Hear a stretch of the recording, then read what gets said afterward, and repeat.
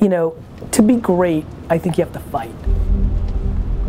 And I very much think that my success is a product of some level of skill, but I do think I win because I outwork people. I really do believe that. I do believe that 100%.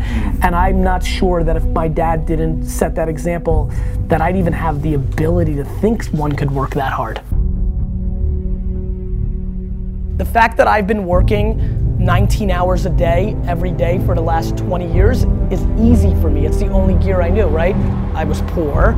I sucked shit at school. It was the only gear I had. You know, I think you need to recognize that that your biggest advantage is that you're hungrier than your competitor.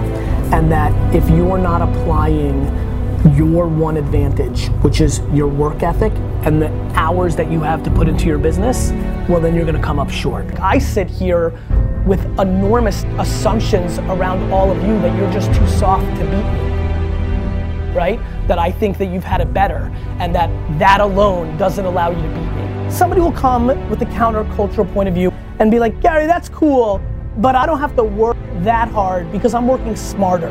Yeah, me too, asshole. I work hard and smart. Now what? Look, there's a 12-hour, 10-hour, 8-hour, 15-hour workday. You can finish a lot of things in those 18, 12, 9 hours, or you can finish medium amounts of things or lightweight things.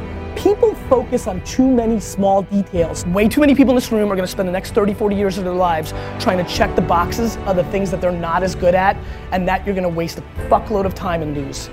I highly recommend for all you hustlers, because there's a lot of you that are always talking about, Gary, I do work hard. And you do. You work for 16 hours. Some people just don't have the attention span or the capacity to remember, or like, there's a lot of things I can't learn.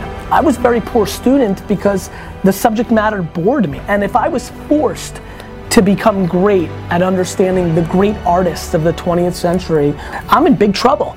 And so I would tell people to bet on their strengths. You need to bet on your strengths and don't give a fuck about what you suck at. And to put themselves in a position to win with their strengths, because that is absolutely the straightest line to success. Greatness comes from adversity and looking the challenge in the eye and having the intestinal fortitude to kind of to step up and go after it.